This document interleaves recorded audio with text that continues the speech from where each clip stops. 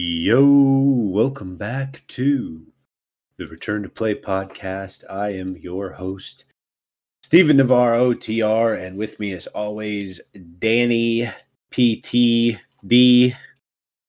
To start off the show, we obviously need to talk about and discuss the Damar Hamlin cardiac arrest event that happened on the Bengals home field during Monday Night Football.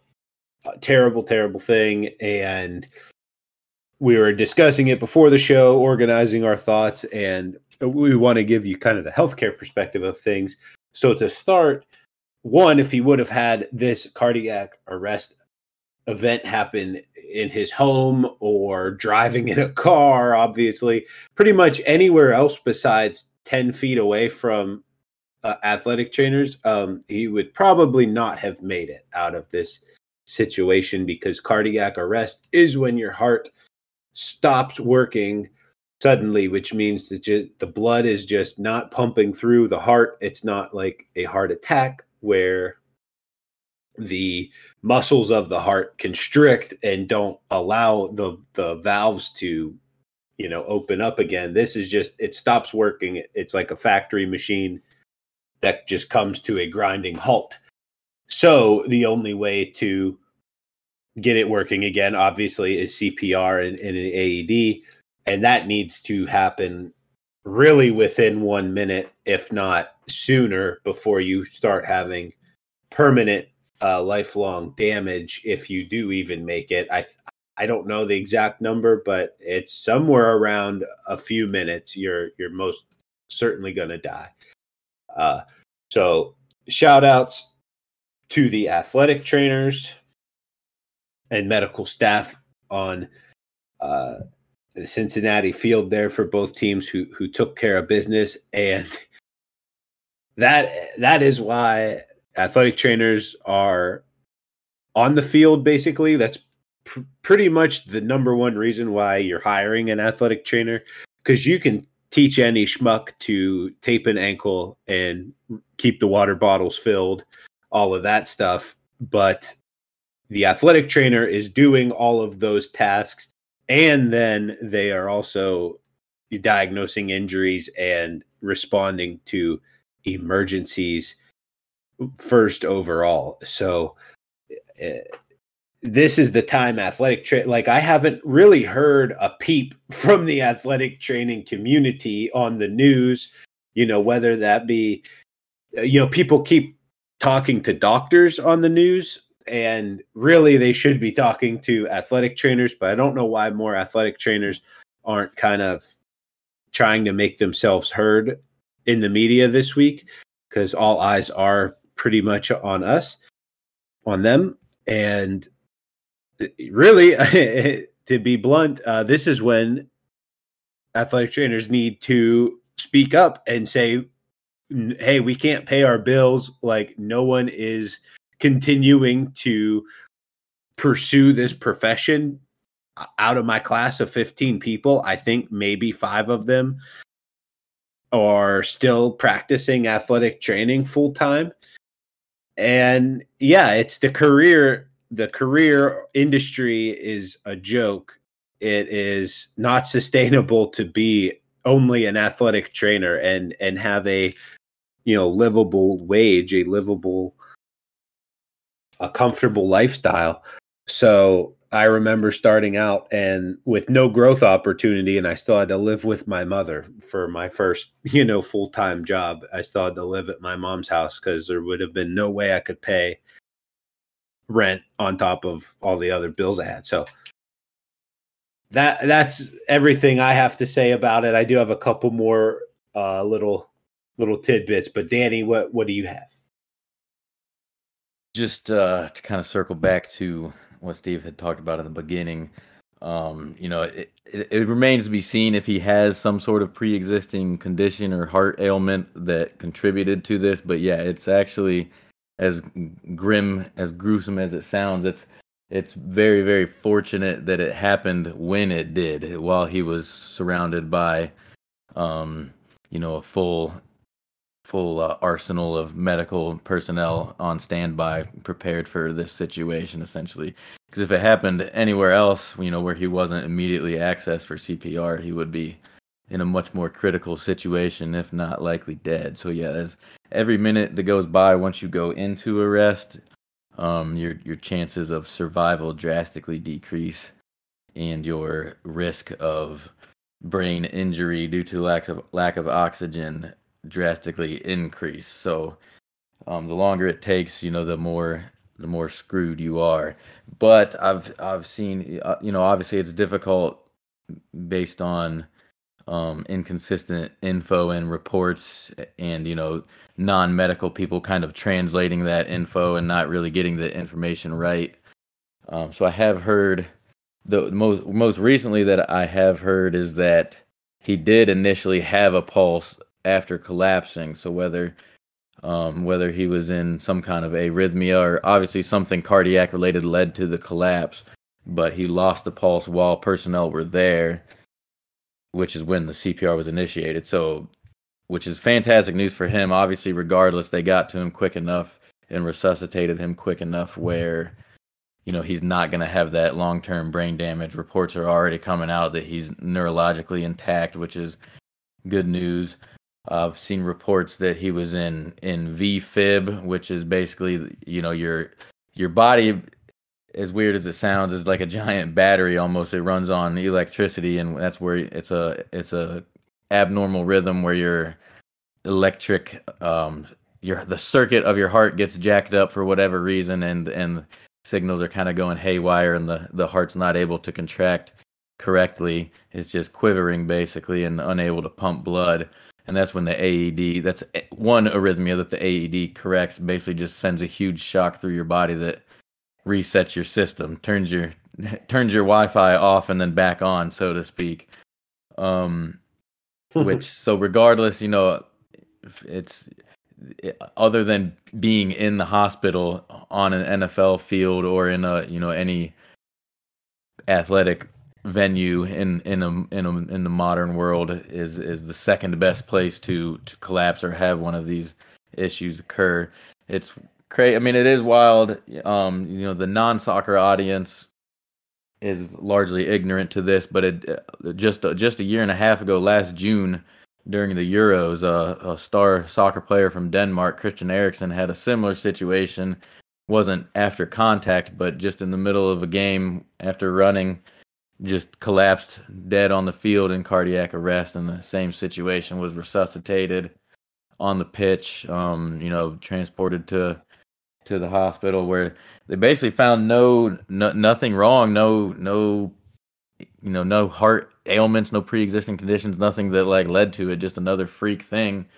And I remember watching it live and just being, just insane. It's like, all the sports, everything I've watched in my life and never seen anything like this, and thinking, and thankfully, never will again, or at least, it's once in a lifetime, once in a generation kind of thing. And then fast forward a year and a half, and here it happens again. So definitely a scary situation.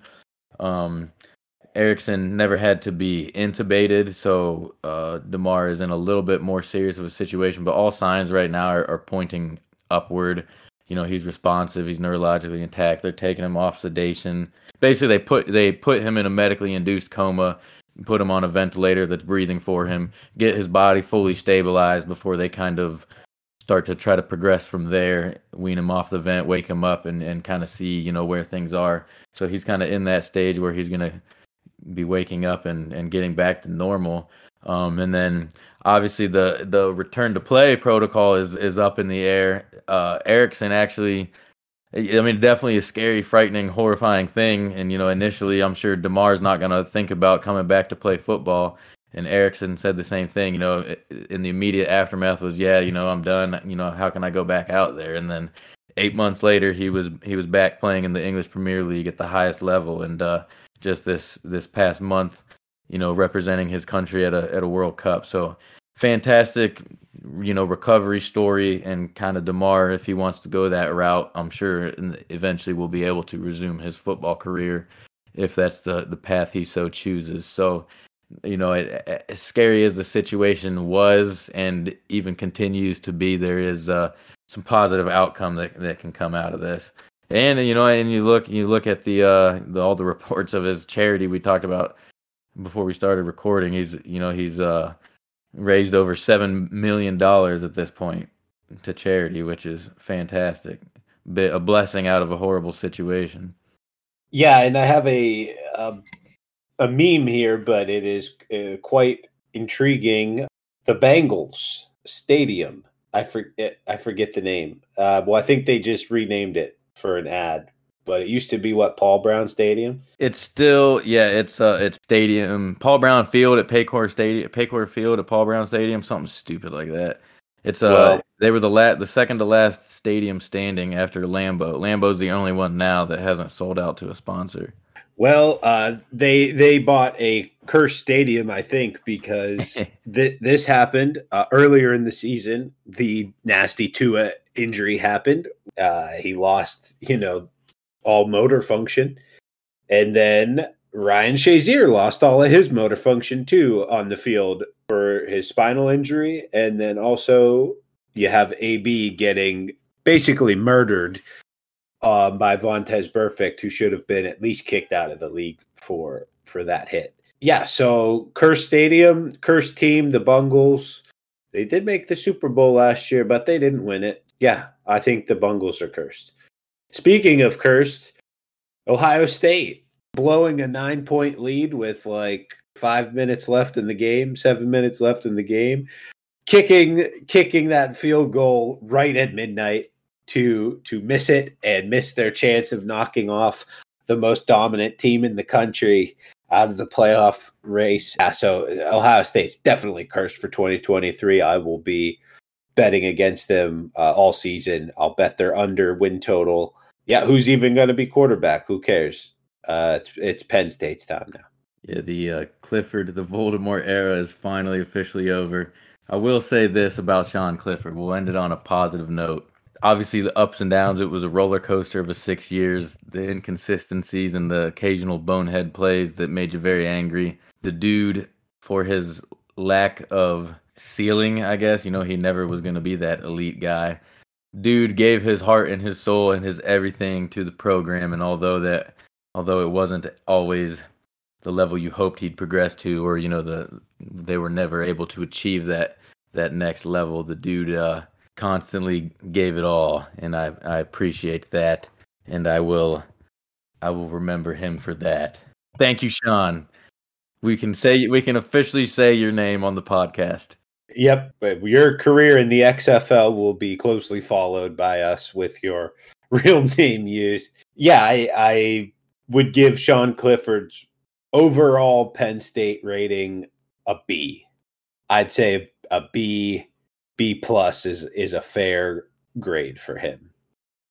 Because we were in the mix pretty much every season, other than 2020, which was like a wash. He did a good enough job, but yeah, he could never get us to that top level, the A level. Do you have a prediction for the national championship game? We nailed the TCU plus 7.5, and I hedged too much with Michigan money line. I obviously wish I didn't hedge as much as I did. That's all right. I made out good on the weekend. What say you? I have no idea what to expect. It's interesting. I didn't really think TCU had a chance. I still think Michigan's the much better team. I thought TCU could keep it close. But this TCU team all season really have been so tough to predict. But when you look at the game, obviously TCU impressed, and you want to think that they will be able to compete with Georgia. But when you look at the game, Michigan played about as bad of a game as they could.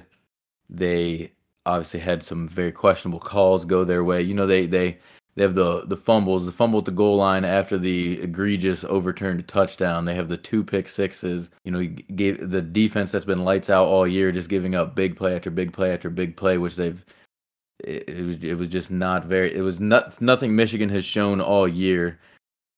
Everything was going against them, and for them to still have a chance at the end and not be able to capitalize, So I don't know how good TCU actually is. It's weird. Like I said, they obviously beat a very impressive Michigan team, but it was on Michigan's least impressive night by far. So I don't know. I'm not. I probably will throw some kind of bet on this game. We'll figure out. I'll figure out some kind of prop to bet. But the spread's been about 12.5 to 13.5 that I've seen, which is a big spread for a title game. I have no idea. I would say probably my gut would say TCU to cover, but I don't know that they are gonna really compete. I think they might be more of a backdoor cover situation. But who knows? I hope they can surprise me, and obviously I want TCU to win. So we'll see. I'm excited. I will just be adding Georgia money line into parlays.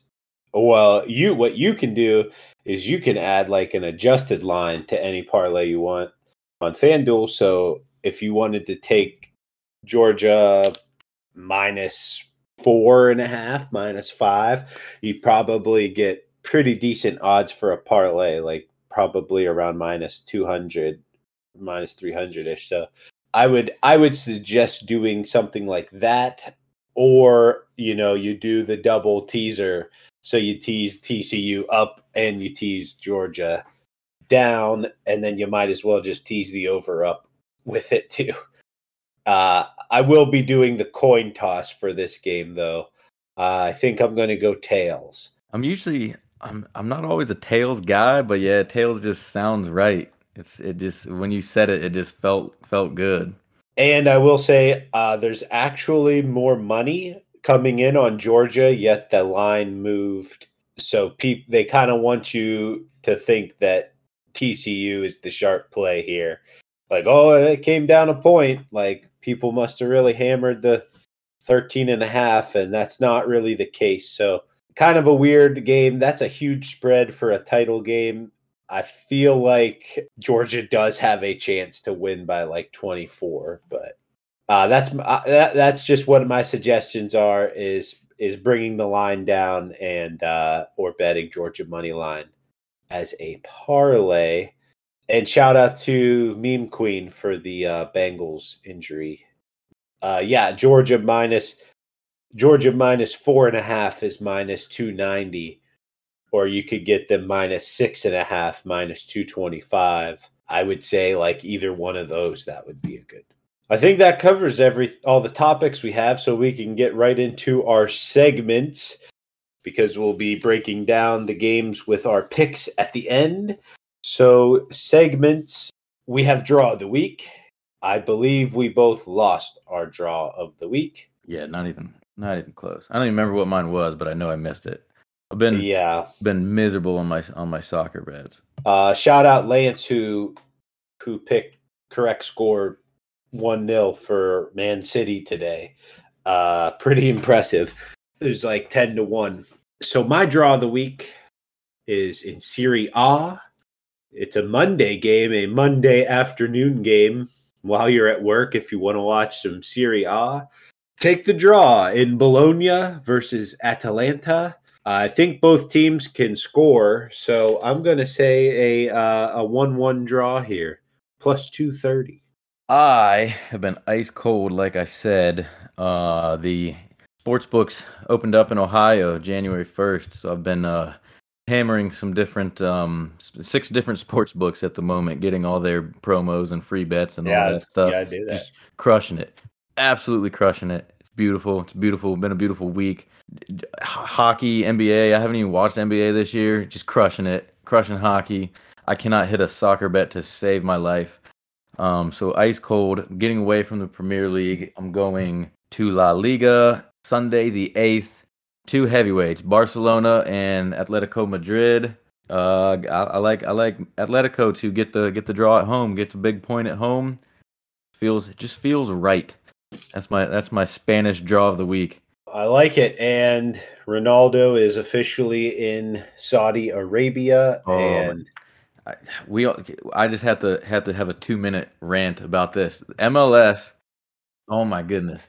So kind of similar to when David Beckham. I actually tweeted from my personal account, retweeted a thread about kind of how smart his business decision was. He took a 70% pay cut when he came to MLS in a shocking move, but it was filled with so much incentives, and now he's obviously the owner of Inter Miami FC, an MLS franchise, which is valued over. So that move itself was valued over 500 million. So his scrutinized decision to take a pay cut to come here has obviously paid heavy dividends, similar to what Messi was. It sounded like Messi was confirmed to be coming to Miami. Then he ended up taking another year with PSG. I'm assuming he'll come over eventually. But we almost had Ronaldo. Obviously, no one's going to be able to match that. He's going to make $1.4 billion over the next 7 years just to play in Saudi Arabia for a couple of years. So, like, how could anybody on the planet turn down that kind of money? But reports were coming out after the news broke. Somehow, I guess Sporting Kansas City almost had him. He almost came to MLS, and he had expressed the desire in the past couple of years, saying that he wanted to finish in MLS. So I'm sure it would have been something similar to David Beckham, where ultimately he would have huge incentives and dividends down the line, possibly owning his own franchise or what have you. And so it sounds like he was actually on the brink of coming to Kansas City. They even used Patrick Mahomes in the marketing, basically, showing how you can have a superstar caliber player even in a smaller market city. So struck out on Messi, struck out on Ronaldo. Luis Suarez also was strongly linked to MLS.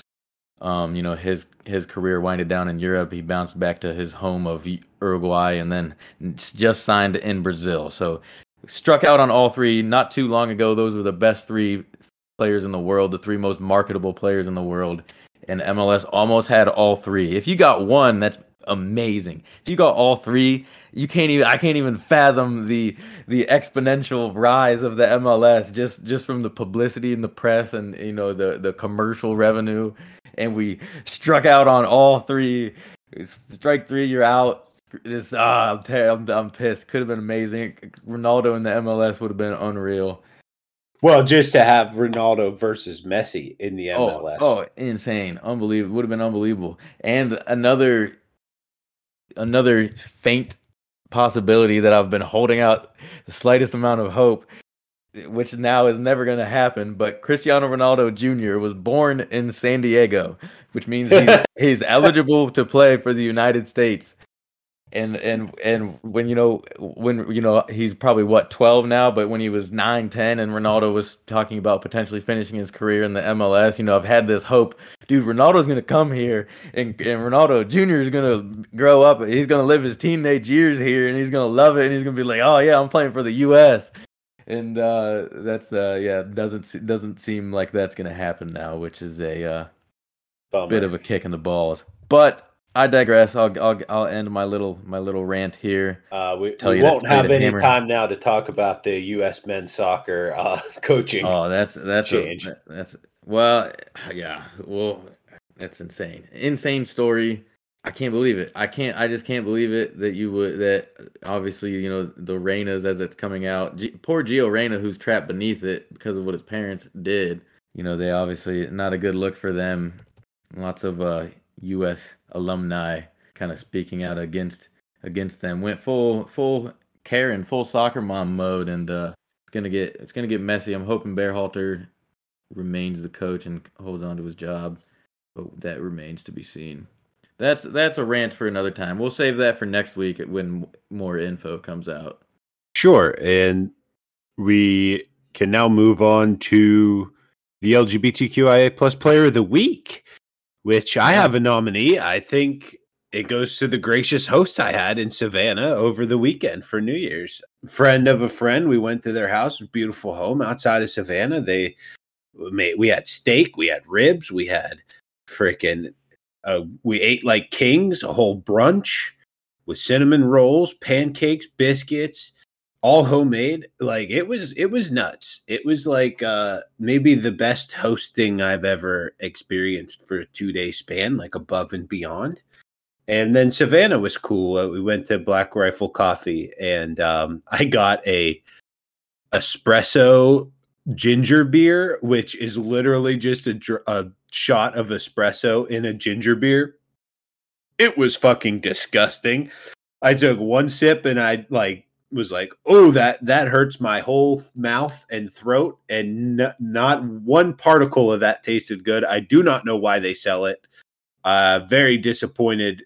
I mean, I had to try it, but I should have done a review, but I was already pretty tipsy. But what do you have for LGBTQI plus player of the week? Yeah, tough one for a active NFL player. Carl Nassib, inactive for the third week in a row, but just his presence on the team has helped kind of inspire this run, and they clinched the division, go into the playoffs. Got to give it to him. Carl Nassib, LGBTQIA plus playoff clinching player of the week. Got to give it to him. Let's move on to the meat and potatoes. It's the greasy gambling picks. They had a rare, unfortunate 1-2 week here, with the Saints being my lock. The Saints not only covered but beat the Eagles outright, and then the Bears was a good pick, but unfortunately they did not show up at all.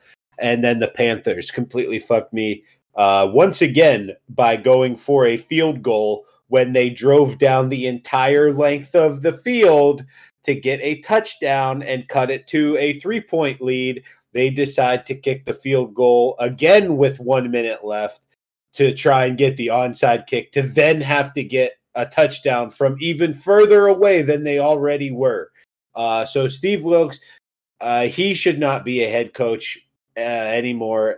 He did fine as an interim. He kept those guys knitted together and playing hard and playing as a football team. But fuck, man, you fucked me 2 weeks out of 3 here. I'm done. I'm done with you. Get the hell out of Charlotte. All right. Do you have any? Danny went 3-0, and Jimmy went 0-3 again. Steve left the door open. I told you I was going to finish 6-0 just to be able to catch Steve. As it stands, currently our standings. Steve is. We're not going to talk about Jim. We're just going to talk about me and Steve here. Steve is 29, 20, and 2 pushes. I'm 28 and 23. So as it stands, with the pushes, I am 2 games behind. So I have to go 3-0, and he has to go 0-3 for me to win outright. Or if I gain 2 games on him, obviously it's a tie. Well, with that being said, let me give you my 3 winners, I suppose. I'll start with my lock of the week, because I need to also I need to get this and have Steve miss his in order to tie Steve on the hashtag lock of the week. Going to an underrated game that I always love to watch, coming at you on Sunday, 2 p.m. Which, why do they put this game on Sunday? They should put it Saturday. It'll get more views. But the FCS National Championship, and who else but North Dakota State? They're always in it. They're actually the underdog this year. North Dakota State plus 5.5. I'm taking them. I don't know if they're going to win outright, but it's disrespectful for them to be that big of an underdog. They're going to keep it close against who? Their arch rival, South Dakota State. What would a FCS championship game be without NDSU versus SDSU? Just seems like this is always at least a deep playoff game. Always a great matchup. The regular season game, South Dakota State won by 2 points on the road, actually a back and forth tough fought game. So I think, North Dakota State, it's been a down year. They have a couple losses, but they get to the Natty because they're obviously the giants that they are. They're going to compete in this game, keep it close. North Dakota State Bison plus 5.5. And then we're going to go to the NFL for my final 2. I do like the Dolphins, -2 at home. We'll see who's playing quarterback, but I think regardless, if Bridgewater's out there, I like them to win this game, despite Pittsburgh needing the Jets to win. I think Miami's the much better team, much more explosive weapons, and they have the giant collapse. It would be rough for them to have the start that they did and then miss the playoffs. So I think they're going to come out motivated at home in front of all their home fans, who desperately want them to get to the playoffs and break this slump they've been on. So I think Dolphins -2 is a very good pick, even without Tua. And then my third one, going with another home favorite, Sunday night, the Green Bay Packers. I know this isn't a popular pick, not the result that I want, but the NFL kind of had a little mess up. They put this game on Sunday night, which usually they reserve for a direct play-in game where the winner gets to the playoffs. Detroit can actually be eliminated in the game before them if Seattle beats the Rams at home, which is the most likely result. So I think you might get a deflated Lions team who just finds out that they are eliminated from the playoffs, just prior to kickoff. So I like the Packers to cover. Aaron Rodgers, obviously, I'm not going to bet against him with a play-in game. Packers -4.5. We'll just give out Jimmy's picks at the end because they don't matter. But between me and you, I do not think the Dolphins -2 is a good bet because Teddy Bridgewater, if he does play, is not going to play well with a broken finger in his throwing hand. That's not gonna work out well 1 week later, even if they tape it up. Tore it all up. The Jets defense is still very good, and I think that they're all wanting to prove too that they can win football games still, like just as a defense. So I think it is a very elite defense going against an offense with quarterback trouble, no matter what. Either broken hand Teddy or I don't even remember that guy's name, Skylar or something. Skylar Thompson. Yeah, all right, I got it. So Jets -2 is my first regular pick. Second pick is the Rams +6. I think the Rams have been a roller coaster, up, down, up, down. Last week was down. This week they'll be back up in a spot where no one's really counting on them to do anything. And obviously Seattle is playing for a lot for the playoff spot, and the Rams are really just trying to make it out of this game alive, as in healthy. So it makes no sense. It makes no sense to bet on the Rams, and that's why I'm doing that. And a lot of sharp money is on the Rams +6 right now. So that makes even more not sense, which is what you want to do betting the NFL, in my opinion, which leads to my lock of the week. It's Saturday. It's Saturday evening. And the Raiders are keeping a close game with the Chiefs. This game is always close. It's the AFC West version of Ravens Steelers, basically. The Raiders, no matter how shitty they are, they always seem to keep it within double-digit points.